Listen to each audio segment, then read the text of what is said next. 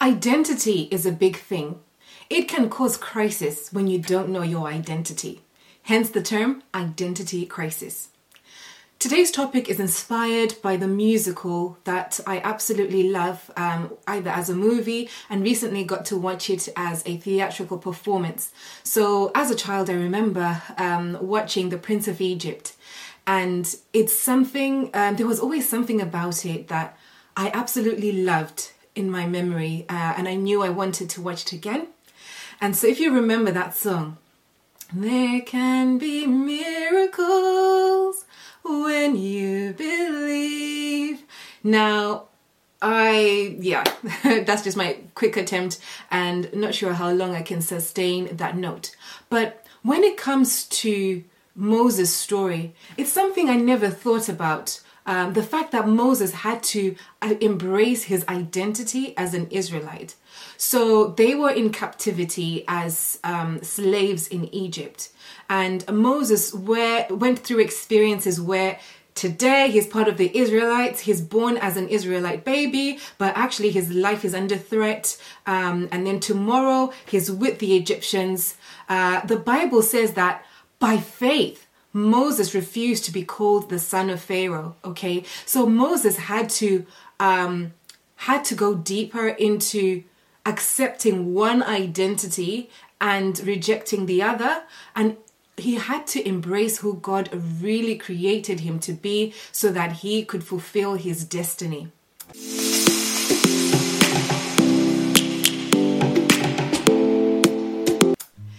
Hello and welcome to All Field Life.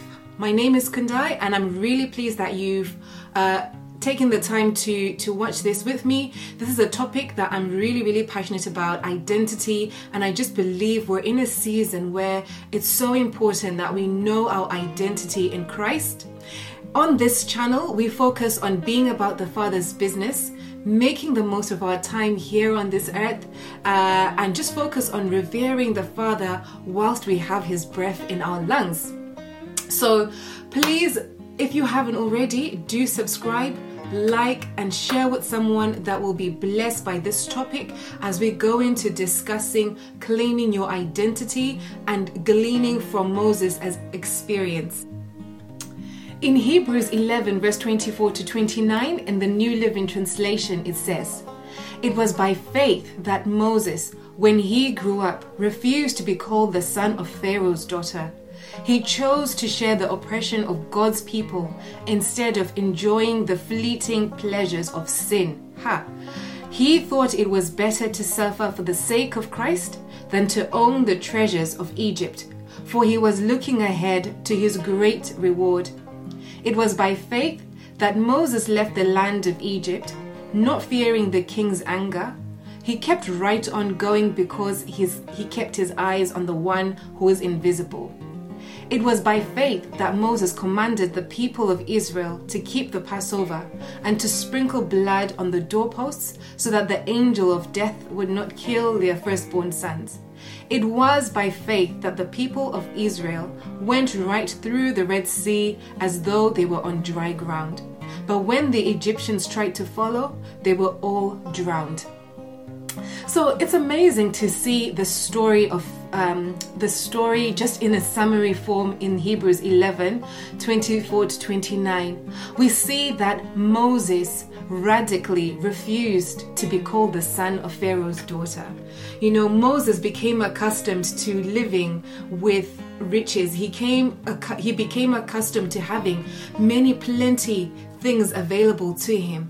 But it says that by faith, he refused all of these things to be the right, the access. If you remember, not so long ago, a case in point, Prince Harry and Meghan, they refused to have anything with the anything with the royalty within the UK.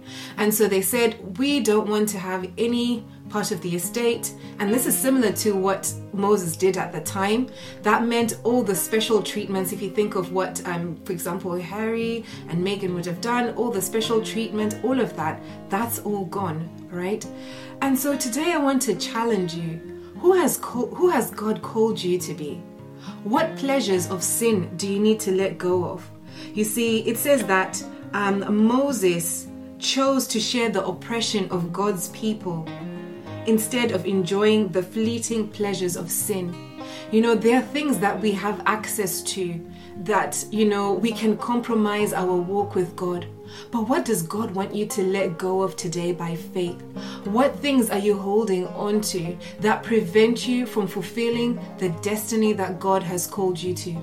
What areas are you compromising that withhold you from achieving purpose in life? You see, it says in this scripture, if you continue reading up to verse 29, we can see Moses achieving the full purpose that God has given him. Okay, we know it took him some time to get to that place, but it was from the point that he decided by faith, I am letting go of the pleasures of sin. You know, it says that, the Bible says that Moses left Egypt unafraid of Pharaoh. You see, Moses was on a search for his identity. Well, actually, he wasn't even searching. He knew his identity. He knew that he was an Israelite. And so he rejected the life of pleasure and he chose oppression. He was going about it the wrong way, of course, and we know that in his attempts to fight for his people, he then was, you know, in trouble with Pharaoh as he killed an Egyptian. But you know, for him, the most important thing was delivering his people. For him the most important thing was making sure that the children of Israel came to a place of freedom. And so he was not afraid, okay? So today, who are you afraid of? You know, what are you afraid of breaking free from? Why are you afraid of breaking free from those people? Like Moses did, I want to challenge you, in an unafraid manner. Let go of fear of people, what people will say, how people will judge you, how they will come after you, and decide to pursue God and achieve His purposes that He has for you. You see, to achieve destiny, a separation has to take place. Separation is painful, okay? So, like I said before, there was this constant back and forth which resulted in the painful separation where Moses had to run away from his own people. His own people were also rejecting him. Okay, they couldn't appreciate that, you know, Moses was trying to help them get their freedom. Okay, and he must have thought he had already had the ability to help them. But you see, there had to be a separation from everything that Moses was trying to depend on, everything that Moses was trying to rely on for him to fully know what it is to depend on Christ. So we see then that Moses was then being pursued by Pharaoh, but Moses was unafraid. He escaped.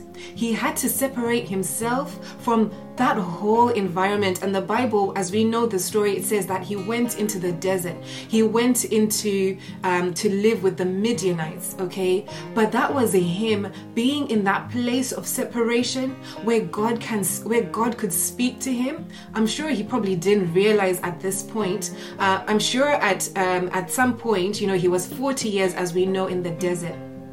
40 years in the desert, 40 years trying to work out how he is going to fulfill his destiny.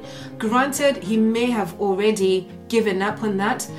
Remember, he's lost his access, his privileges as a son of Pharaoh's daughter, and he doesn't have access to all of that. But what we know is that Moses was choosing his path. If he could not fulfill it, he would much rather be away, and so he ran away.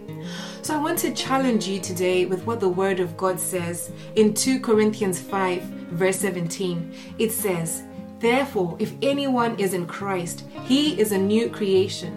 Old things have passed away. Behold, all things have become new." You see, there is a new place, our new identity that we can claim as we come into Christ. And to behold the new identity in Christ, that requires a separation from the things that we were holding on to, from the things that we were associating ourselves to, from holding on to sinful pleasures, things that gratify our flesh, instant gratification.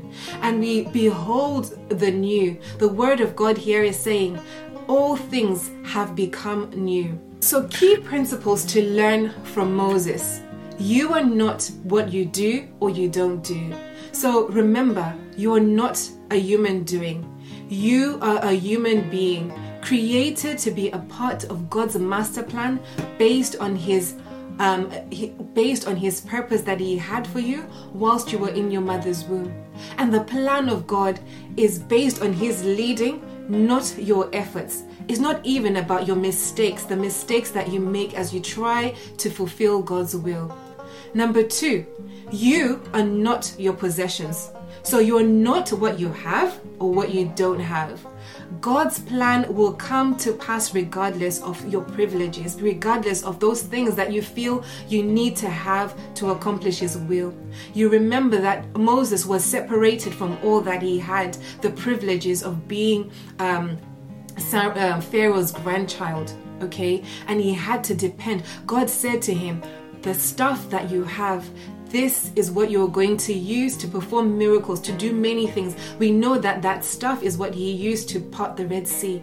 It was not about the wealth and the riches that he had access to as an Egyptian, but there was greater that God had placed inside of him, including his dependence on him, including his time of separation, including his ability to encounter God, as we saw, and as you may know, that Moses then came to the burning bush. He encountered God in the time of separation. He knew to depend on God. So remember, your identity is not what you have, and God's plan will come to pass regardless of what you think you need to have financially.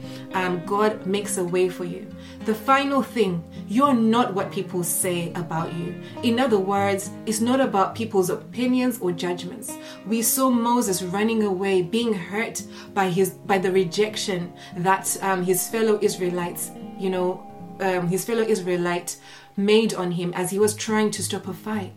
Remember, God still had a plan. God has a plan for you. And even though someone may be in judgment of your actions, someone may be critical of what you're doing, God's plan will come to pass, regardless of people understanding it right then or there.